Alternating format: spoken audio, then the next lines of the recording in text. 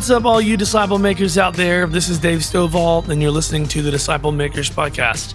I love this episode. If you've ever felt like you don't have enough answers to be a disciple maker, then this episode is for you. I felt that myself. Or if you have somebody that you're discipling that has said those words to you, I'm not smart enough to, or know the Bible enough to disciple somebody, then share this episode with them. This is a fantastic way to sort of help each of us personalize our approach to disciple making, whether it's one person at a time or in groups of 12. Doug Burrier does a great job of explaining the different hats that we wear when we're making disciples and how Jesus had the advantage of knowing the hearts of those he was discipling.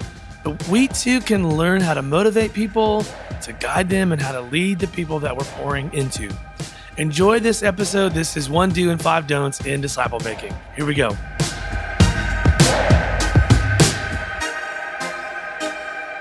All right, question number 1. In the back. Yeah, so you talked about assigning the reading in year 1 and like the Bible in a year. How do you decide that? So we have a reading plan that is based on the word count of the Bible, so people get used to reading the same thing. You read the Bible cover to cover, year 1, 2, and 3, just with a different objective.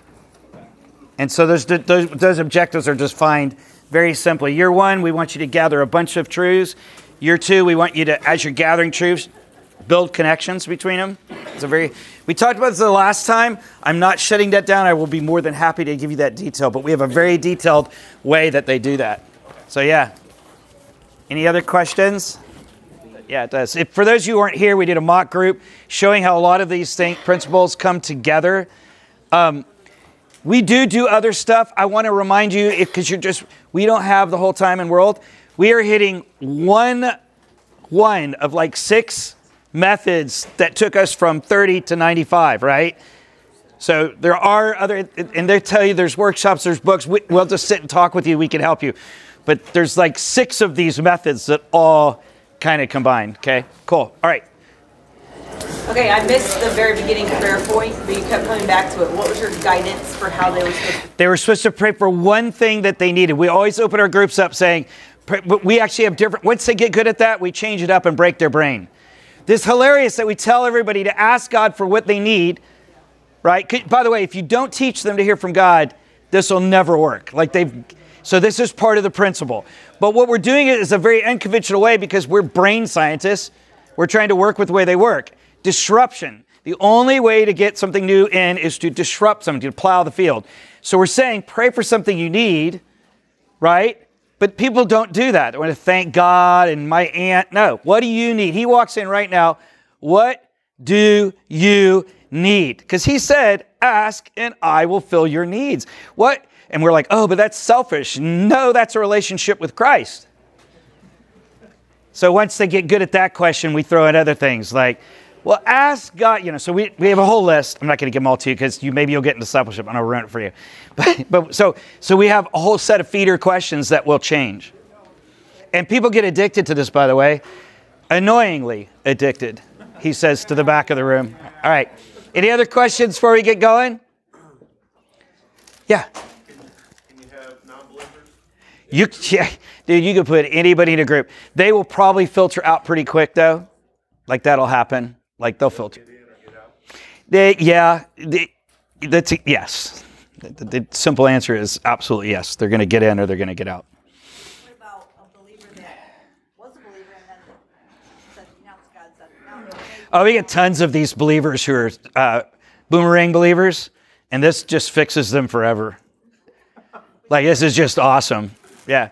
But yeah, because you know why most people are boomerang believers? Is because we didn't give them value. We didn't give them relationship with Christ. We didn't prepare them and they became a dead panda. And that's on us. So when we go back and all of a sudden we're the nurse and we're hooking the dying panda up to some blood, we're pumping in life. They get that. They see that. They stay it and they stick it. I got saved as an adult. Anybody else get saved as an adult? Okay, so then you know. I am very clear on who I was without Christ and who I am. If you grew up as a Christian your whole life, you're not as clear on that.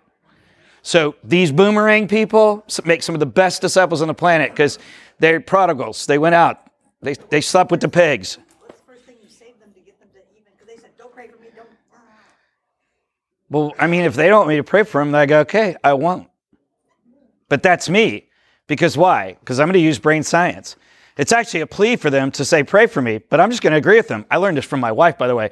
Though I know this is good data from decision science, and my wife is great at this. And I go, God, honey, I suck. And she goes, I was just thinking, you do. It'll shut you up.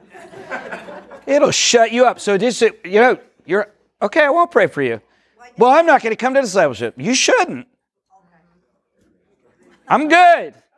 I mean, I'm good. You accuse me of lying because I'm probably going to pray for him, so I'm a liar. I'm going to go to, you're going to hell, right? Isn't it you? Yes, okay, good. Double hell. If you weren't here for the first 2 sessions, not my fault. He had bad answers. Okay, good. Any other questions? Before we start, it's your breakout. You can interrupt as we go. Anybody questions before we go? All right, welcome to Blue Hat. Blue Hat this is probably one of my favorite principles. You're going to see, by the way, we had a big, long discussion after our last meeting. We had this long discussion, and they were like, but there are other methods. Well, one of them is we read books that aren't from the Bible. We have a curated, you can do whatever you want, but we have a curated, we share it with everybody. It's about 100 books. And we've found over our years of research that these books fit in certain parts of discipleship making to really angle in on things. Like we do Search for Significance. Anybody know that book? We did that in Discipleship 1 to kind of nail some of this identity stuff.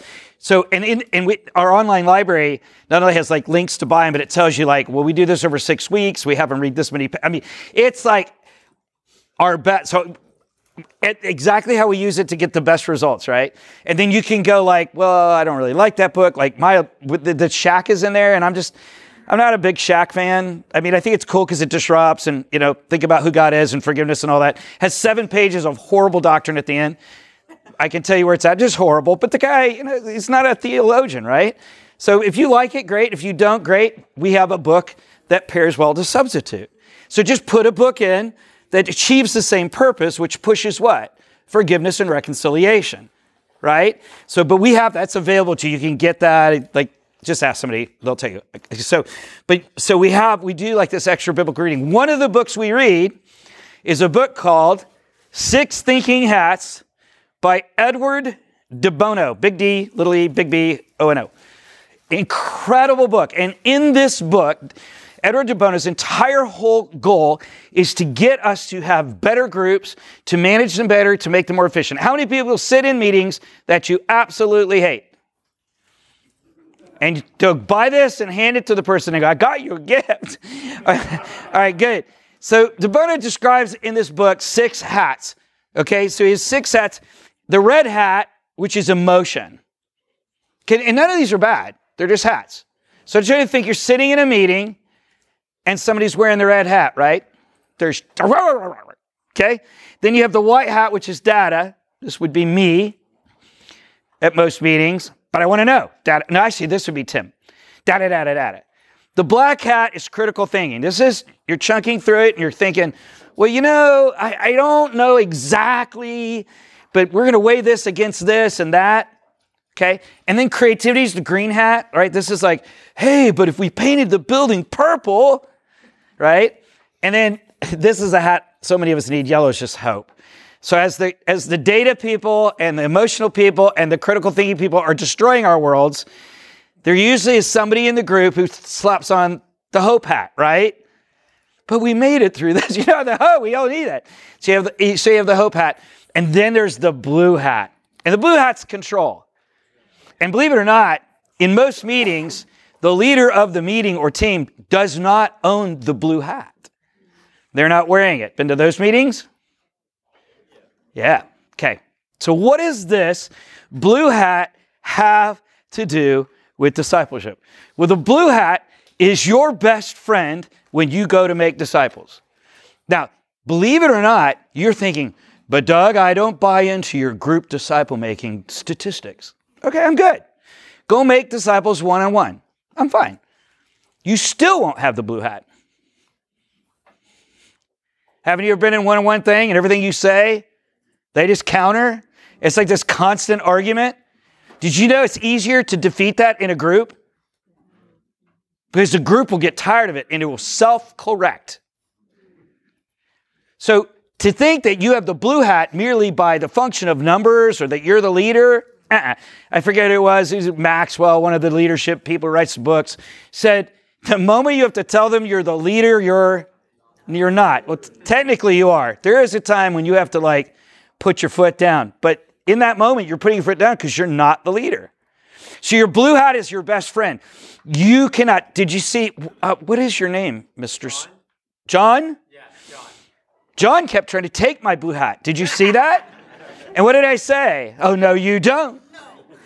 So when I run a Discipleship 1 group, I'm not thinking just about me, but who's going to have them next year, because I'm not. Because, by the way, when you do effective groups, what? Never the same leader, never the same group. Why? Body of Christ. Varied, right? Get it? Okay. So I'm preparing this whole group for the next thing. So when I do Discipleship 1, we go over this hat thing, and I make it very clear. You can wear whatever hat you want. I will deal with you at that level, but you do not take my blue hat. And I really lean on it in kind of a tongue-in-cheek way so that later on I can make a joke that they know I'm dead serious about. That makes sense? So the moment you lose control of a group, you're done. You don't have to know everything, and you're not going to like this. You ready, man? You got to fake it till you make it. It takes time to get all this together. But your job, you don't have to say to them, well, this is my first discipleship group. No. You just look at John and go, no, John, you're not taking my blue hat. Then you go home and worry, oh, God, is he going to come back? But you do that at home. And Amber says to you, yeah, he'll never come back. Okay? You got it? So, but the point is you can't let that blue hat go. Why? Well, because you're the emperor of the universe. No, because you are the guide. And the moment the guide takes his hat off and gives it to a hiker who's never been up Everest, the entire group is going off the mountain. It's not about you being in control. It's about you guiding them through this process in a way that works. But you can't let your blue hat get taken. Derek is right here in the front row. We're on week 10, 12, 14, 16? 16-ish? How many times have you lost your blue hat, Derek? Quite a bit. You pointed out, where's your blue? Derek is the first person that we've ever done game films with. He's like videotapes his group, got their permission, sends them to me. This is entirely a time-exhaustive process for both of us. I watch the game film, then we have an after-game meeting. It has been so enlightening to me to do this. We've had so much fun. But you lose the blue hat less now, right? Much less. But at the beginning, it was like, oh, the we's. If you were in the mock group, when my wonderful friend, no, you're not my teacher. Shh. Stop. And they just steal the blue hat. So it takes time. But you got to get that blue hat, and keep it, okay? So you have to wear it. So the one do of running a group, the one do, if you do nothing else, is what? Lead. Guide. You have to keep your blue hat. What does this mean for you? I can't read. My contacts are fizzing up. Your name is? Yes, you. Brian. This means that Brian cannot cheat on his wife. Because if you do, even though we're all forgiving, you will lose your blue hat. Because they will take it off of you and they will shred it. You say, wait, what are you talking about? I thought this was about just leading a meeting. No. Your blue hat is given to you in trust. You walk in with it, but it's given to you in trust. So when I open up a group, do you know what I do? I say this. I try to bait you at the beginning of every meeting. What questions you have? You guys want to ask me anything. That's not true. You ask me some things. When I open up a group, I go, okay, listen, what do you want to know about me? Why you wear the red shirt? I wore the red shirt today because the first talk was black and white and red all over. Isn't that cute? And I had to change the clothes because I don't like these pants. But then everybody kept talking to me, so I'm really uncomfortable right now.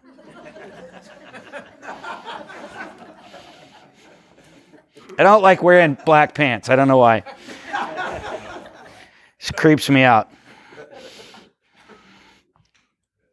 Anything else you guys want to know? What's your biggest fear? My biggest fear? That's a really good question. Hang on. I'm going to answer you honestly. I'm sorting through them. No, I don't know that I have a ton of fear. Dude, I need help. Jamie, where are you? What's my biggest fear? Tim? This may be my biggest fear that I can't figure out. Like, I don't really live in fear a lot. I'm gonna have to abstract it, okay? Forgive me, because what I'm getting ready to say is going to kind of ding my father. I really, this works so well, and I know this works so well, but I feel entirely unqualified to do this. We've talked some about this. Is that a good way to put it? It's a whole new world for me. They made me stand on the stage today. One of my dearest friends said, you need to grow up. Like, you love walking among people, and that works because I am very much of that.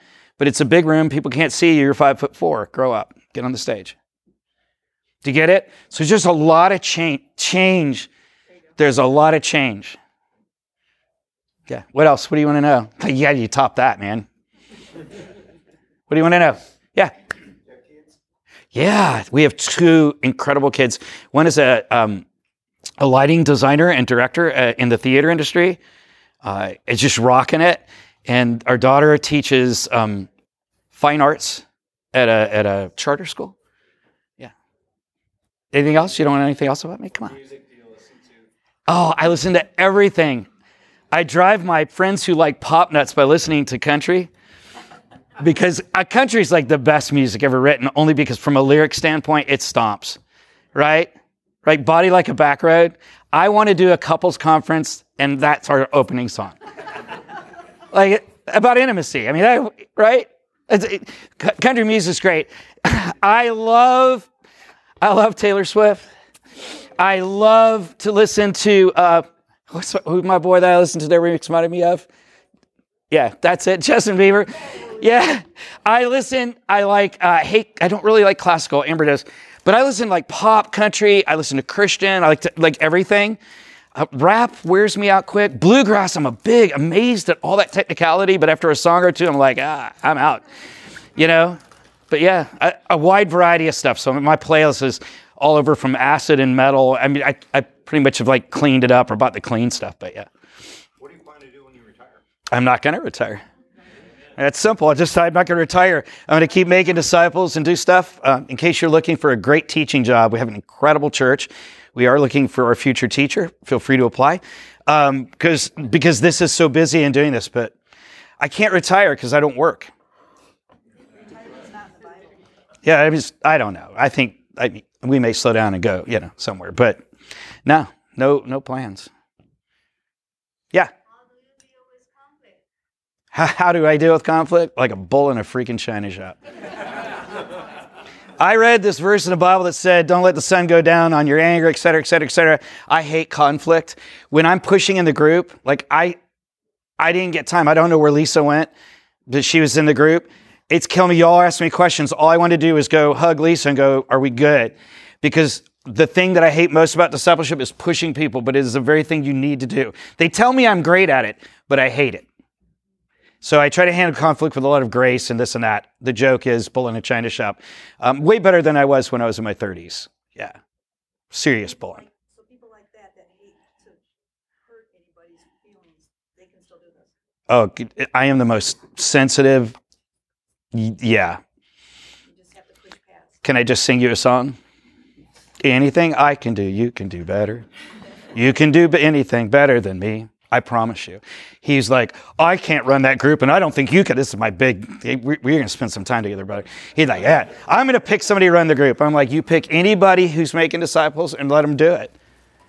Anybody can do this, and they're better at them, and pick him. He's like Rico Suave's, like, hey, he says stuff where I'd be agitating people. He's like, and they're like, oh, thank you, Derek, for telling me I'm bad. We are the opposite ends of this. Anything else? All right, good. Do you see what I did? All I did was take 5-10 minutes of your precious time and built trust. You trust me now, probably because of all of it, but definitely because of this question. So I open up with that because the rest of the year of discipleship is not going to be about me. We're not going to talk about me. I'm not going to cover my highlights. There's nothing about Doug. I'm not going to say I think nothing because it's all about you and your Savior, you and the Holy Spirit. But I'm still going to share my life with you, but not in that group. But when I'm opening up, you need to understand, I walk in with the blue hat. I'm going to tell you I have the blue hat, but you need to be able to trust me.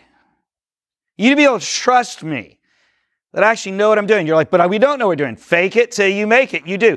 Listen, we are not selling a program. We're not selling anything. But I'm telling you, these methods are so simple that once you get them and get a little coaching, anybody can do it. You're confident. You'll be dead set 3 or 4 weeks. You're like, well, why did they get paid to do this, these pastor people? And it was a really good question. Pastors ask me all the time, what happens when you do this? What's your life like? And I'm like, free at last. Thank God Almighty. Man, you're good. You go into a church full of people who are on fire for the Lord and have some meat on their bones. You get to worship instead of worry. It's incredible stuff. So you got to keep that blue hat. So the one thing you want to do is establish and keep that blue hat. And you do that by who you are. You do that by, right? You get it? So the blue hat. But what about the other hats? I want to look at them for a minute. Okay? This is your first don't. This is your first don't. You cannot lead on emotion. If you lead on emotion, you will mess this up all day long. I don't care what you think, how you feel. You're going to hear stuff. If you do this right, you're going to hear stuff. People are going to tell you how they have open marriages. And you said, wait, it's not a support group. No, it's not a counseling group. They're just going to do it. Like they're going to be sitting there and they're going to be like, okay, so like I've asked again and again and again, why did David get to multiple wives and this? How could that all be wrong? By the way, when somebody highlights multiple spouses, multiple spouses, multiple spouses, multiple spouses, you should be thinking, And if they come in carrying a pineapple, you should run. If you don't know the pineapple joke, we'll explain it later. But the point is, they're going to say stuff like this. They're just going to go like, God convicted me of this. And your reaction needs to be what? Nothing. No emotion. Because you need to be praying. Okay, God, what do I need to do? Are you speaking this? What's that? And he say, so my classic line is this. You want my cheater line? Like, I'm a harlot. Okay, well, what are you going to do about that? What answer am I looking for? If we had the pathway thing up that we had last time, or if you're holding a pathway card, I'm looking for what? Repent. If they don't like repent, I'll accept taught. You want some more verses on it? You get it? I'm going to keep feeding that fire. But it's like, what are you going to do about it? Because even if I'm brokenhearted, not my time. Not my time. Got it? Okay, so but I can't lead out of emotion. I can't get cranky at you. Why aren't you read your Bible? Is Bobby Joe here? She's at a session. So I was going to ask her permission, but I'm just going to take it because I know her. So Bobby Joe's running her first group. We broke something, by the way. We let her lead a D2 group before a D1. That cemented that data. It's always your first group you lead is 1. Then you do 2. Then you do 3. So we broke it. She was in there. She was trying to get this lady to read, and she's like, well, this is how I do it. And it really, when you listen to it, you think, well, she's just trying to help him. But how'd the person take it? Well, you're better than me. Quit the group. Not about you. Not about your emotions. Not about your frustrations. You simply can't eat. So you want to keep the blue hat on, right? Don't wear the red hat. So what does that mean? Slow, steady, guiding them, listening to the end, listening to the Holy Spirit, only saying something if it needs to be said. What was the hardest thing that I said in this mock group? Who was here for the mock group? What was the hardest thing that I said in the group? Yeah, when I asked Lisa a question, because God told me to ask the question, and I didn't want to ask the question. No red hat for us. Fine if they wear the red hat. In fact, it's good because if I recognize I have the red hat on, then what do I have to do? If they're wearing the red hat, they're just going off, well, just let them go off. And you can even say, because you've already shown them the 6 thinking hats illustration, we have this handout that you can walk them through. You go, what? You're clearly wearing the red hat. Yeah, I'm mad. Okay, go. just go. Or if they highlight angry at God verse, angry at God verse, angry at God verse, right? And you look at the pathway and you're thinking now, isn't it cool now you're thinking about like where they're at and what to give them? Just in 2 breakouts plus this one. So now I recognize clearly they're angry at God. So I'm going to start talking to them as somebody who's wearing a red hat, which we're not going to talk about new ideas or critical thinking. I'm not going to go, well, 5 times God loved you. Data isn't going to work. When you're wearing, anybody else emotional in here at times? When you got the emotion hat on, the last thing you need is what? Data, a new idea. You just need to just listen to the end and don't say anything unless God wants you to say it, right? So it works both ways. Though you don't want to, the don't for you is, right, don't lead out of emotion. There's a good do in there too, which is you can accept where they're at, right? Because this isn't about you. This is about getting them. And it's okay. God created our emotions. You guys are aware of that, right? Emotions are a trigger and a warning for us. God created them. Hate it when people go, no, don't cry. Anybody else raised to not cry? Oh, that was fun. Nobody? Nobody was raised by a military dad. Come on. Hey, don't cry. Like the more you scream out, the more I want to cry. Don't cry. I'm like, okay. I love my dad. I love him. It was just a phase. All right. So your second don't is don't wear the data hat. But I know the answer. Fine. You're the one making the disciple. Now, why don't you give them the opportunity to learn the answer on their own? But what's the role of a pastor or a discipleship leader if I don't teach? I don't know. He didn't tell you to teach. It does. It says in Matthew 28:19-20, and teach them what I've told you. Okay, we could get into Greek. We could go crazy. But the point is, what he wants you to do is pass the truth on that he taught. Who is the one who teaches? We made this argument in the first breakout. The Holy Spirit's the one who reminds us. The Word of God is what gives us the data points. Who's supposed to provide the data? The Bible. God. Who's supposed to provide that? God. Who's supposed to inspire it? God. What's your role? You just guide.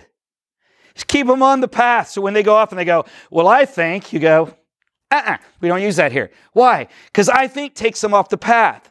In the same way that John could have interrupted the Holy Spirit, I think interrupts the Holy Spirit. Let's go for no. The book's simple, right? Right? The book is simple. It's very clear. There's very few things that are confusing. Only Pharisees argue over those things. Like the stuff's pretty simple, right? Right? On our banners, we say what? Everybody says, right? What's the new hip one now? Love God, love others, make disciples, whatever it is, right? And yet we bring them in and then all of a sudden we want to go talk to them about all this theological stuff that's way deep. Why could we just stick with the love? I was bought in on love God, love others, and make disciples. Could we just do that? Well, no. Jesus keeps it simple. You don't supply the data. You don't have to have the answers. If they really have something that's derailing them, a question you can't answer, then just either answer it or move on. What if they're asking for the data? Yeah, what does the book say? Yeah, so what? Where can I find more information on this? No, so give me an example. Well, in my case, I had a big struggle with evolution versus creation, and I wanted the data. Oh, this is beautiful. You ready? Come on up here. I was just asking if I had time for an example, so. Come on. You just terrified? Yeah. That's okay. You should be. Okay. Because I'm pretty awesome. No. So we're in Genesis, and your question is? How do I know creation's true? Science tells us that evolution is true. So how can that fit together? So How does the Bible and evolution fit together, if it does? So can I ask you a question? Sure. When you signed up to read the Bible with me for a year, did you think we were going to kind of read the Bible? Yeah. Okay. So what does the Bible say about creation? So God created the world in 6 days. Cool. Cool. How do I know that's true? Because the Bible says so. I can't answer that for you, but I promise you by the end of the year, you'll know. Oh, no. We'll just read it, and I hope God will convince you that His Word is true. But here we're looking at the book, and the book says? God created the world in 6 days.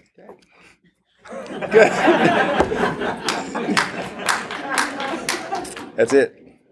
I mean, if he doesn't convince you by the end of the year, I'll answer this for you. Oh. But I think you can get it. Could you do that though? Could you just be okay with he created the world in 6 days? I mean, clearly you can't. So just say no. I can. Are you a Christian? Yes. Which is harder, for Jesus to rise from the dead or to create the world in 6 days? Yeah. That's the point. Yeah. Cool. Next highlight.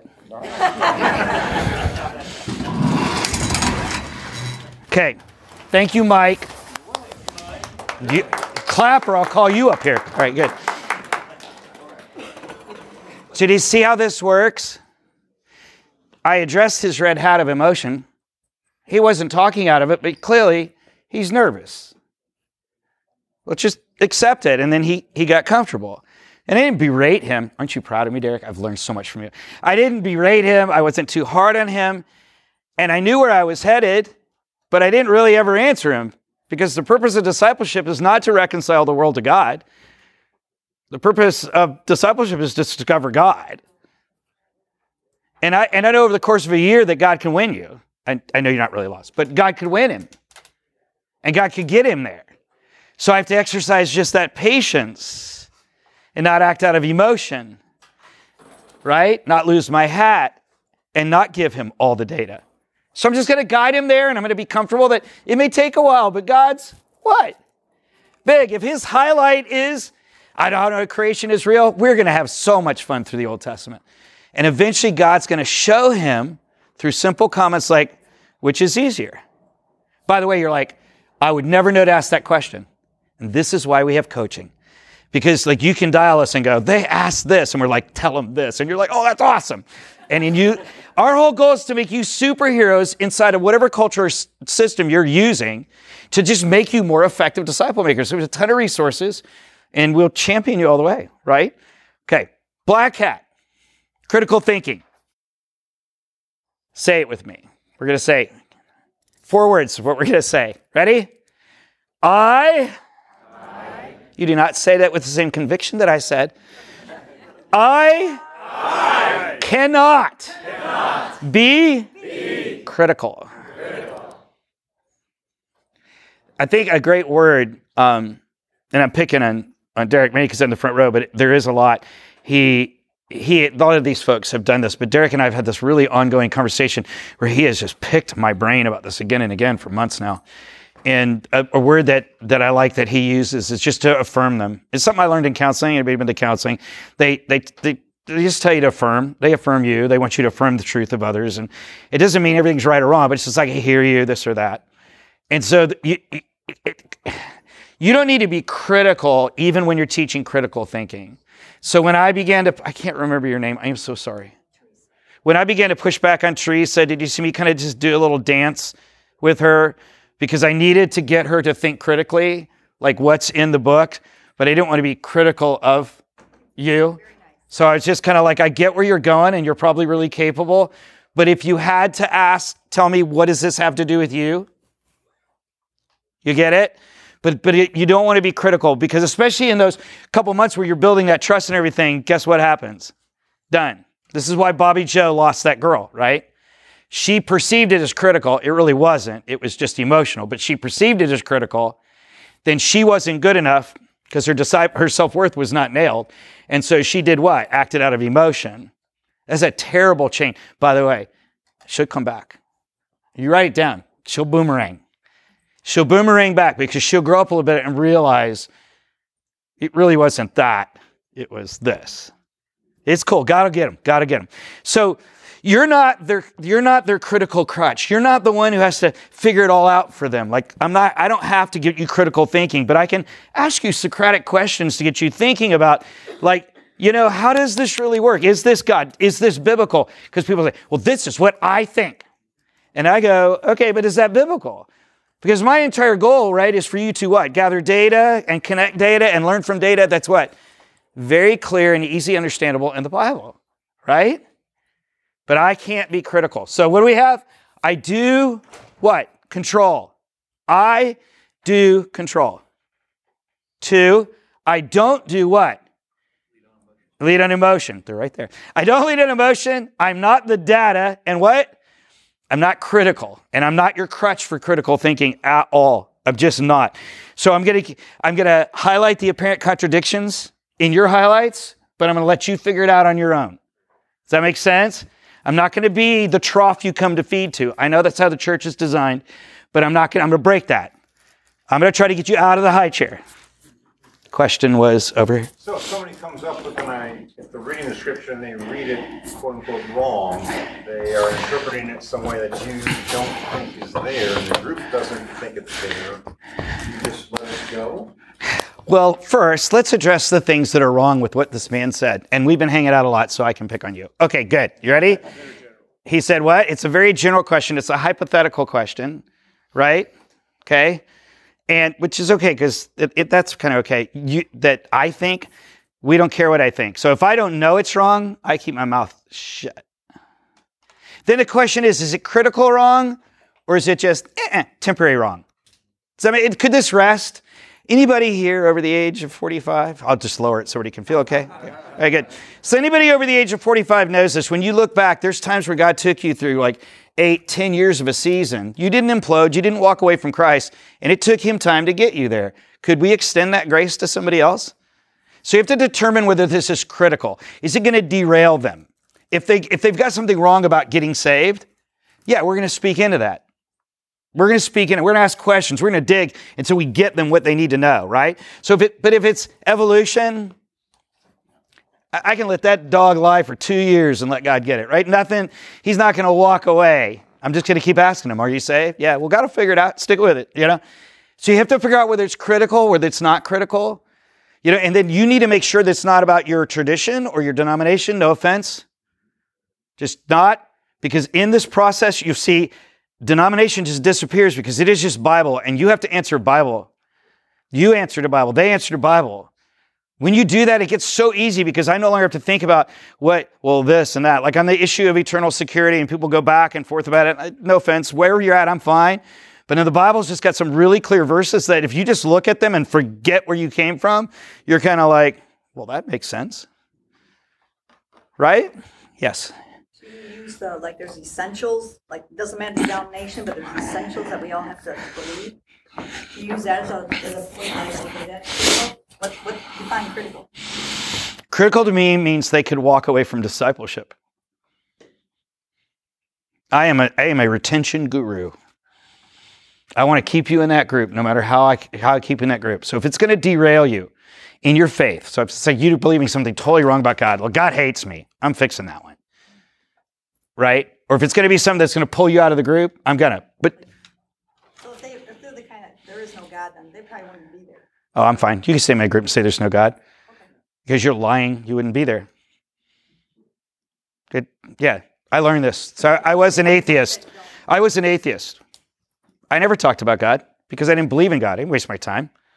We don't talk about things. We don't investigate things that we aren't curious about or don't believe are true. Give me an atheist. Favorite person to make a disciple out of. I'm waiting to be enlightened. Yeah, and at the same time, there are times in Creed off-ramps, if somebody's derailing a group, I'd be like, hey, we're going to start doing coffee, you and me, because you're killing this group, but I'm in. So I'm still trying to retain them, but I just realized dynamic's not working. Okay? All right, so we have no emotion, no data, not being their critical thinking, and I'm not going to be their source of inspiration and creativity. God, I wish Amber were watching this on video. Are you married? Would you like to tell your husband sometimes, stop trying to fix everything? Sure, yeah. Did you know I did a sermon once and it was on what women want? Idiot, stupid me actually asked the entire congregation on Facebook what women want. All of them boiled down to like 3 or 4 things, that being one of them. The top one that got a standing ovation, however, was authored by my wife. And said, listen to the end. It's the same thing. Stop trying to fix everything. You don't need to inspire them. He needs to inspire. If they're going to be out of the high chair, they need to get not just their data from God and their conviction from God, but their inspiration from God, which is conviction. We just call it convincing.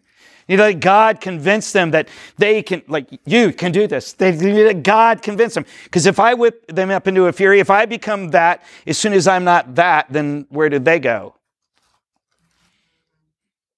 They go look for somebody else to be their inspiration.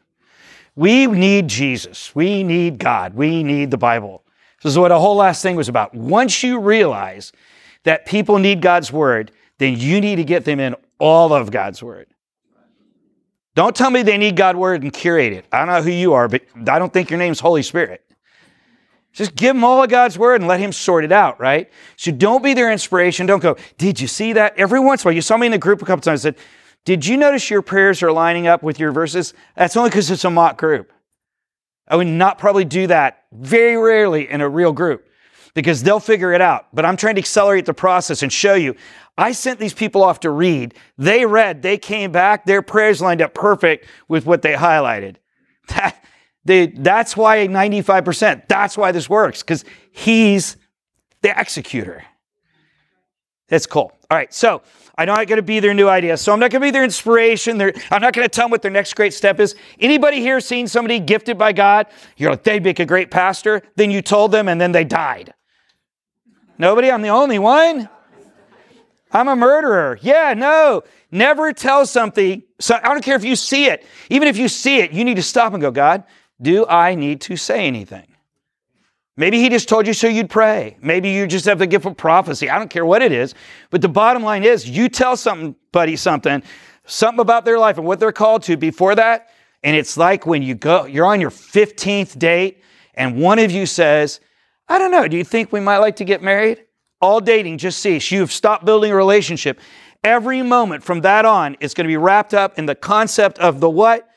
The wedding. And when you tell somebody something before they need to hear it from God, you can totally derail them. They're not ready yet. 1 Timothy 3. They get out there before they're ready and they get devoured by Satan. And then according to the last one, they become a dead panda. And who's responsible? I'm not their source of inspiration or call. Who is? Him. Guys, we just, if you're one of these narcissistic leaders like I was at one point, you need to take a big, deep breath because you are not the Holy Spirit and God doesn't need you. He just needs you to guide people to him. All right, cool. Just in the line of kind of codependency spiritually, I am also not their hope. I'm not going to just keep rescuing them and pumping them up and everything else. Like you might have to get tough and just go, have you noticed you're pretty depressing? Like, why? We just read this book on identity and you're still depressing. How can I help you? That sounds hard, but so just on a side note, we have a contract with a counseling service because we're not therapists and this isn't a therapy group and it's not a recovery group. It's not an accountability group. None of that. So if somebody really has an issue, because they do, I want them. Mental health needs to be a really open issue, just to be acceptable. I think we've really in this generation gone way over on the excuse of anxiety. So when people say anxiety to me, I go, good, I'm going to put you in a 72-hour hold. And they're like, no, I feel better. It's just an excuse. But if somebody really has an issue, we get them with a counselor. But you can't be that person who's just, you cheer them on, but you can't be their cheerleader. Right? Anybody know that song other than me? Nobody listens to pop. Am I not allowed back in Indiana because I listen to pop now and then? Don't people sometimes need to hear a word from the Lord that promise in their situation? So, yes. And if God tells you to say something, you should. This is where you say we're listening, but it is not my primary role. Whose role is it? Who do we really want them to hear that from? His word, his spirit, right? But there are times when we can't see and we need somebody to, so yes, absolutely. Not saying don't speak, saying what? Listen, guide, but you're the under guide. He's the guide. So don't mess up his process. But yeah, of course, we're supposed to encourage each other, uplift each other. When I say we cheer them on all the time, they get good highlights. We're like, that's awesome. I'm talking about this kind of source of eternal hope, like instead of Jesus and salvation and their identity, where we're like, no, that kind of, I'm struggling for a word. Do you guys get the concept? Okay, cool. All right. So they can wear all of these hats. You can wear none of these hats. Got it? This discipleship time is not time for you to think up new ideas for them or you or to try out stuff. It is not time for you to go and do all your critical thinking. It's not time for you to talk about your highlights, what you thought, how God did this. Not time, not your time. Whose time is it? Even if there's 10 people in the room, whose time is it?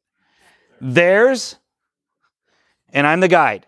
And when I shift from it, it's theirs, and I don't get involved. I go home and worry about them. I go home and everything, but I'm not doing that in this group because a guide, I need to keep my eye on the trail and my eye on the ball, and I need to get them there. Get them where? To get his truths in year 1.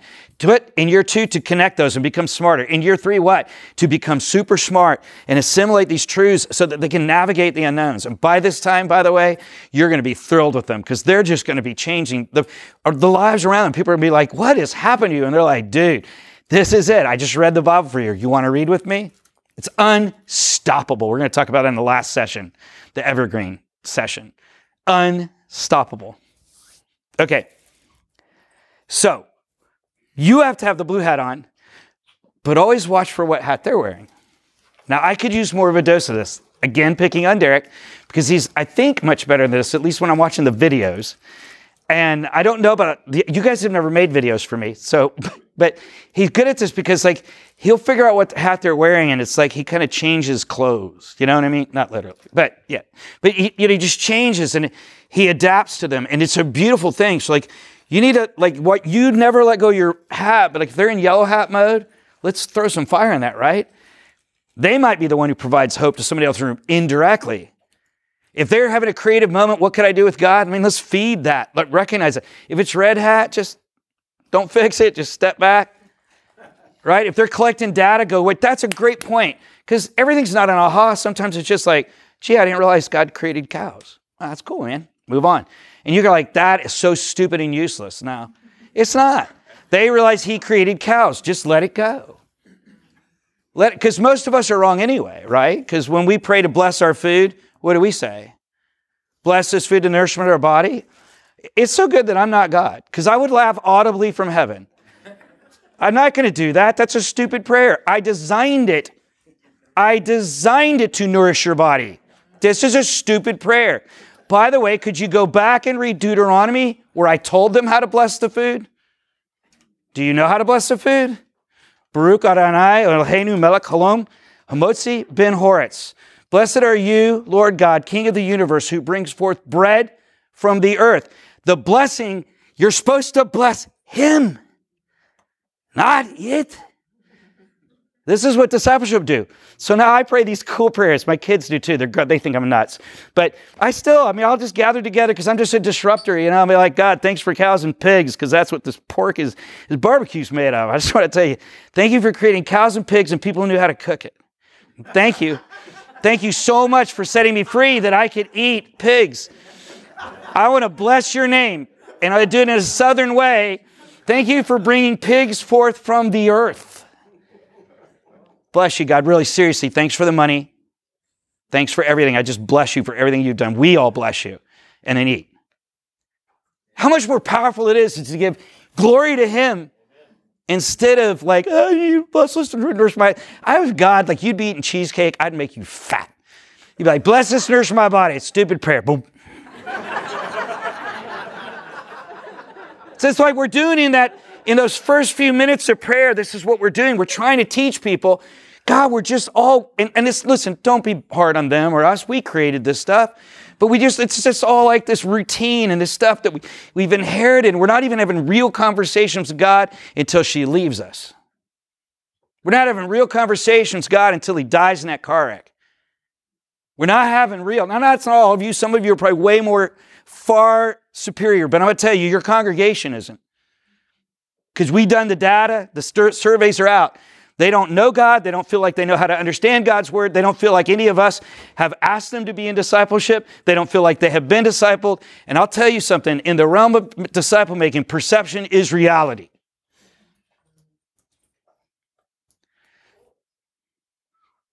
Dead pandas. We got to stop it. We got to get them away from the lions.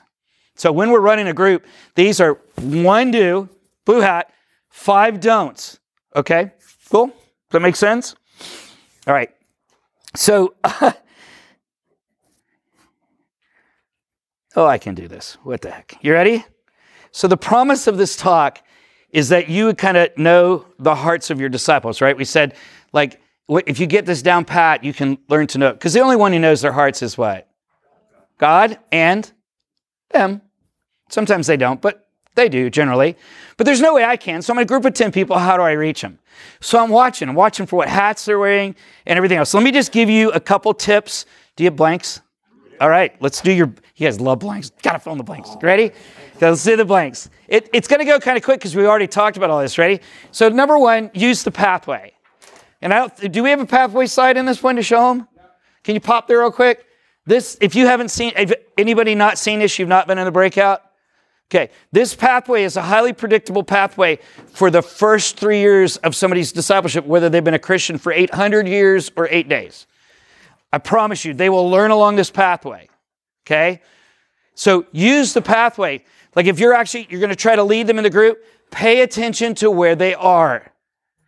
I can't cover the whole pathway. We've talked about it in a previous talk, and I would love to talk to you about it, but I don't have time because it's super cool. We have a virtual workshop launch today because people far away. I still think maybe in person might be better. I don't know. Try it out. Do whatever you want. We're working on putting a book out that describes this more. We'll be happy to talk to you. But use this pathway. Like, are they kind of stuck at being convicted but never repenting? Or are they repenting and now they're teachable? So now I'm going to talk to them as that. Does that make sense? Can you go back, Tim? So in other words, as you're using a pathway, watch where they be. We call it B comes for do. Are they become convicted? Have they become enlightened? Have they become, you get it? So just look at those things like, who are they? We love identity. So look at who they are becoming. But the only way you can do that is by looking at what? What they're doing. Like there's a point where you have to look at, you can intuitively feel it, but who we are inside comes out. Like you show me your faith without your works, I'll show you my faith. What? By my works? Not a works-based faith, but it's just like, I have my faith and it's going to work out. So you can watch the do's to figure out where they are. So if you want to know their hearts is who they what? Be. Flashback, Tim. Do they be convicted? Do they be enlightened? Do they be called? Do they be prepared? Are they prepared? Are they a prepared person? Are they consecrated? Have they gone all in on the poker table of Christianity? Like, is it all out there? They're in. Are they a servant-driven person? Not a servant, but I mean, literally, they see it through that eyes. Are they kingdom-minded? Try to figure out who they be, because that will reveal to you their hearts. So look at their do's, and then big one is this. Listen to their prayers. Listen. Can you go back so they can fill their blanks in? Listen to their prayers. All right, good. All right, so first, know their hearts. 2, know how to guide them. We've already said this, so I'm just going to zoom through it, okay? You ready? Stop and listen to them. So stop. Do we have a slide for this or no? Yay! It's magic. Stop. Listen to them. Look at their highlights. Pay attention to what God's doing. And push them to the next step. I know we're just filling in blanks, but we've talked about all this, right? Makes sense? So stop, slow down, keep your blue hat on. Don't be emotional. Do you see how it's coming together? Listen to them. Look at their highlights. Figure out where they are and then do what? Move them. Move them to that next place. Does it make sense? Once I've convicted and I repent, and I convicted, I repent, I'm mastering this. God showing me, do this, don't do this, do this, don't do this, do this, don't do this. But I'd be looking and saying, hey, listen, what do you think God's teaching you, right? So you see where I'm going? I'm trying to move them to this open to be taught. And what are you learning? What scriptures are feeding into this? I'm trying to, right? They're collecting the truths, but I'm kind of dropping in some of these Socratic questions to get them to go to that next step and be taught, right? To see what I'm saying? And once they start knowing stuff and they start being enlightened, well, there's a whole, I can't talk about all this right now because we don't have time, but like there's 3 places, there's 4 reasons and 3 places where everybody falls out. So as they move into enlightened, that's one of them. It's the punk phase. They're like 18, 20-year-olds. Well, I know stuff now. I don't need you. And so we have a guy at our church called the Punk Buster. His name is Greg. We send him out to dinner, and he just looks at him and goes, you're being a punk. It's straight. And they take it. And he just fixes them because we're in the what? Retention business. I keep hearing all this stuff, not necessarily here, but I keep hearing all this stuff. Like, well, we won't make disciples unless a senior pastor's in, and we won't do this with that, and you have to commit to this. You have to sign that. Dude, that's like every mission agency in the world's corrupted. Like 800 steps I have to go through to go share the gospel. Who died and made you Jesus? Well, if you want us to support you, okay, I get it.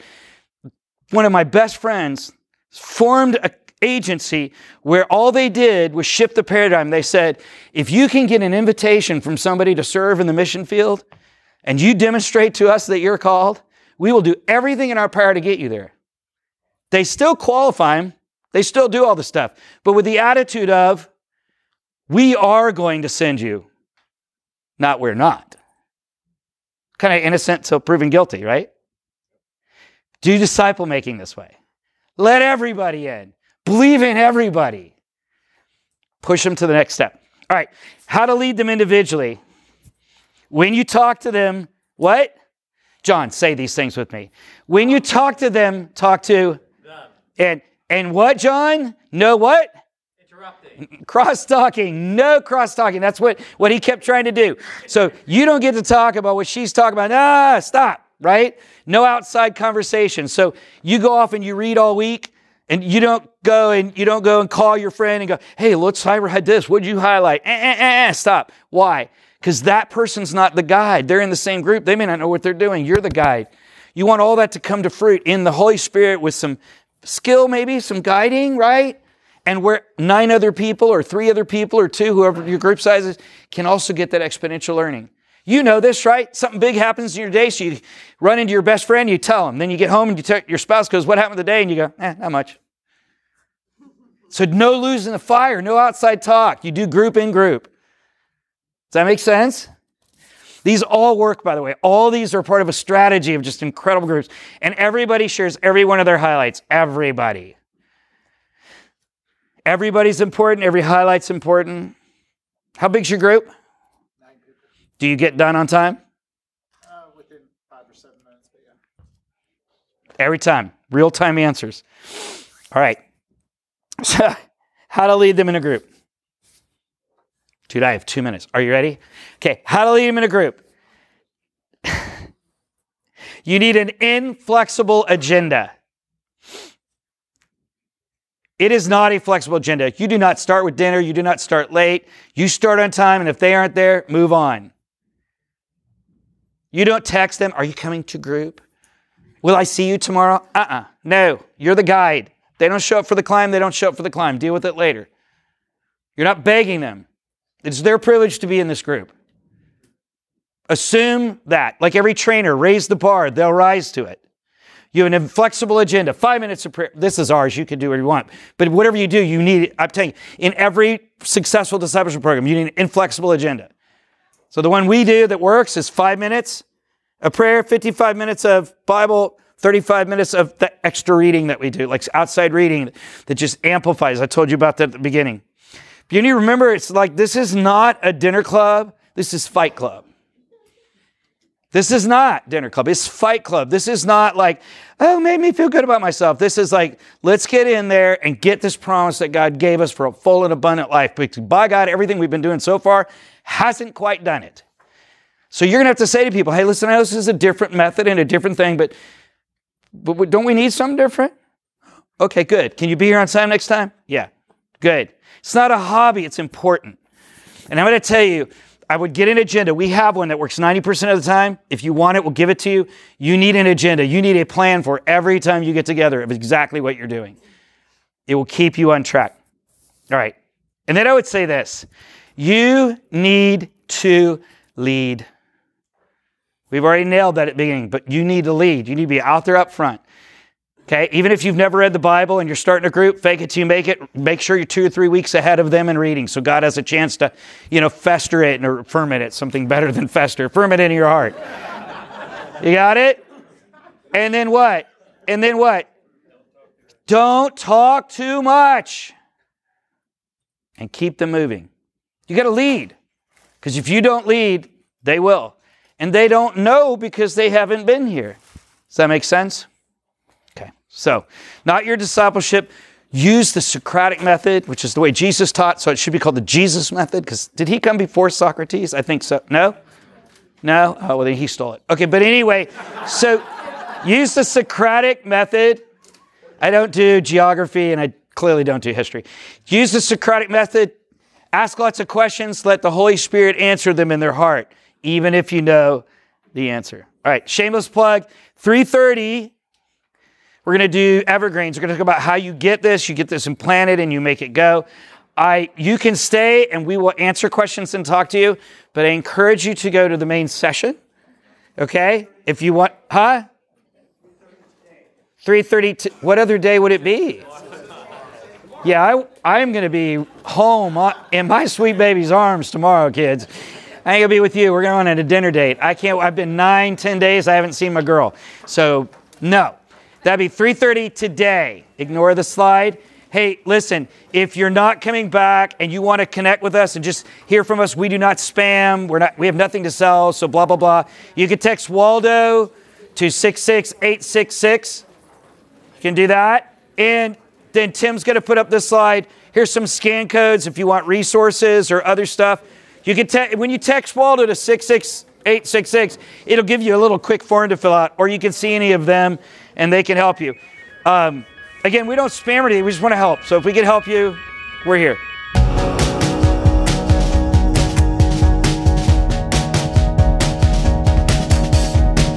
All right, that wraps up the episode for today. We've got one more episode with Doug Burrier, and it's titled Just Make 6, How to Launch Your Discipleship Group. So make sure you stay tuned for that. Hey, if you haven't bought your tickets already for the Nashville City Tour that's coming up October 27th and 28th, I highly recommend that you go over to our website and do that right now. You're not going to want to miss that. I heard the worship is going to be out of this world. I'm kidding. I'm the one leading worship, if you didn't know that. So I'm really looking forward to the event. So make sure you come on out and hang out with us and learn how to be a better disciple maker. All right, y'all. Thanks so much for joining us, and I hope to catch you on the next episode. We'll see ya.